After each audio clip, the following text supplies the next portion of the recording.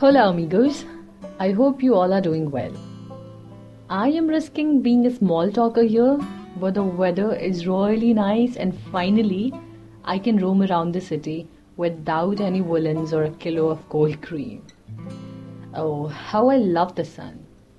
Okay, enough of this weather fanaticism. I have some news for you all.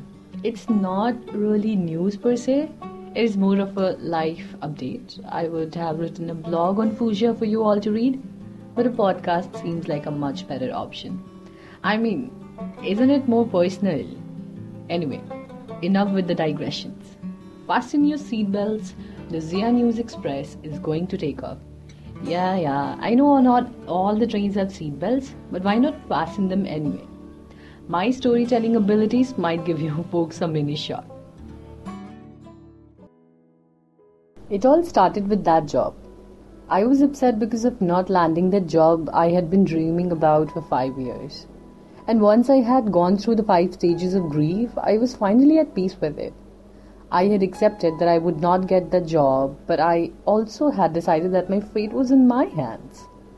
I don't know if you read the blog I wrote in Fuchsia. If you have, you will know that I had decided to take charge of my life and do whatever it takes to get a job that would make me feel alive.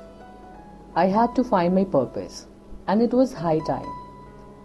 So I rewrote my resume, this time with better borders and a clearer picture, and took it upon myself to do a job hunt. I knew that the economy wasn't exactly swelling, and I would need to be patient.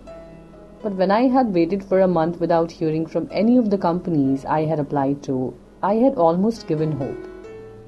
But life was good. I think it was going good. Also, do you remember Spurge from my previous episodes? Well, he told me on our trip to Hampi that he loved me. And from that day, we became lovers cum best friends. Spurge had taught me a thing or two about cameras in the last few months, and when he asked me to join his project as a content or creative intern, I could not refuse him. What else did I need? I was working with my boyfriend. Oh wait, this is not important. I was working. Yeah, that's what matters. Though I had moved on from my dream job, there was a little something inside me that would constantly nag me to try once more. I did not have a reason to try with my well-paying job and all, but when one day after a long bath, I looked into the mirror to brush my hair, I could not recognize myself. It was in that mental state that I wrote an elaborate email to the HR department of that company that sent me a rejection letter a few months back, killing my dream. I knew I was being immature and was fixating on this job in an almost unhealthy fashion, but how could I just sit like that, wondering what would happen if I had taken that leap? And what is the worst that could happen? They would think that I was a stalker. Why would they even remember me? They had said they didn't like my skill set. It was only logical that they would have forgotten about me. Spurge and I had plans to visit Kolkata for a themed photo shoot on post-colonial India a few days later. Our second trip together. By the way, this time my parents were excited too. I forgot to tell you, but they invited Spurge over for dinner. When I told them about us, and they were glad to meet the person who had brought such happiness into their daughter's life. It was a nice night with a lot of Monopoly and Pictionary, and by the time Spurge left, my parents had this, oh, what a wonderful boy look in their eyes. My parents can be pretty typical, I tell you. But yeah, they're cute. So they were happy about this work trip, and so was I.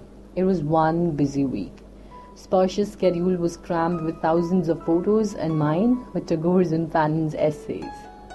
It might have been tedious, but Spurge and his impromptu jamming sessions and elaborate date nights kept me sane. I was so busy that I forgot to check my personal email for 5 days, and when I finally got some time alone to breathe in peace, I decided to go through all the missed notifications and messages. Trapped under 70 3 random emails from our regional confectionery store, cafes, and pharmacy was the one email that made me go numb for a minute. It was from that company. I had wanted to hear from them, but not here. I was sure that they would reject my application and ask me not to contact them unless there was a vacancy. What would I do without my pillow? I couldn't sulk in Kolkata, especially not when I was on a work trip with Sparsh. I decided not to open that mail, but the little nagging voice that somehow overpowers me every time became so loud that I had to get up at 3 in the morning and read the email. It would be okay. Sparsh was here. He would hold me and let me cry. Who needs a pillow in a dark room for crying anyway? Thinking of all the substitute methods to grieve in my absence of my room, I opened my laptop. The mail read, "Dear Ms. Zia, we are happy to inform you that you have been selected for the role of creative producer in our company. Let us know of a suitable time for an interview." I got the job. The world came to a standstill. I wanted to rush to Sparsh's room and knock him off his bed and dance, but it was 3:15. He would have killed me. The next morning, when I woke him up at 7, yes, I couldn't sleep the entire night, and told him he couldn't believe it. We had the best breakfast of our lives and went to a club the next evening to celebrate. We were having fun until I told him about my posting and my insecurities. I would have to move to Singapore for the job and I had no friends there. But I was ready for the adventure. As I was blabbering, I noticed Sparsh getting uncomfortable and the reality of the situation struck me. Taking up the job would mean leaving Sparsh and my perfect relationship with him behind. Though Sparsh didn't ask for a conversation that night, I knew I would have to choose. I had suffered for months after that rejection, and now that I was getting the one thing that I had dreamt of my entire life, I would have to leave behind the person who had picked me up piece by piece and had taught me how to laugh again. Life is unfair, they say, but this was brutal. No one had warned me about it. I was at a crossroad. We had a talk after a few weeks later. He was happy and did not even ask me once to let go of this job. What had I done to deserve him? I, on the other hand, was thinking about myself and the job. I wanted to be with him, but would I ever be happy with myself if I chose him over the job? Did I not judge those women who risk their careers for their spouses or boyfriends? As a kid, yeah. And what if I started resenting him sometime later? Everything seemed right and everything seemed wrong. My life was suddenly akin to the world-famous trolley problem. But I had always thought about the trolley problem hypothetically. This was real. Making a choice was killing me. You would think that it was a simple decision. I could be the ambitious woman and build an empire and maybe find love later in life. But if you had met Sparsh, you would know that men like this don't cross your path often. What if I was jeopardizing my only chance at love by taking up the offer? If you think that I could ask Sparsh to wait for me to come back or urge him to find a job in Singapore, I could not do this to him. He never wanted to move out of the country and I could not ask him to wait for me. That would have been unfair to him. And my friend had once told me that no one can have everything, and this is what was echoing through my empty heart. By the way, do you realize that I am talking about Sparsh in past tense? Yeah. We have officially broken up, but he is insisting to work on the long distance relationship. He's too nice a human to be true, and I have promised myself to not fall for anyone until I get transferred to India.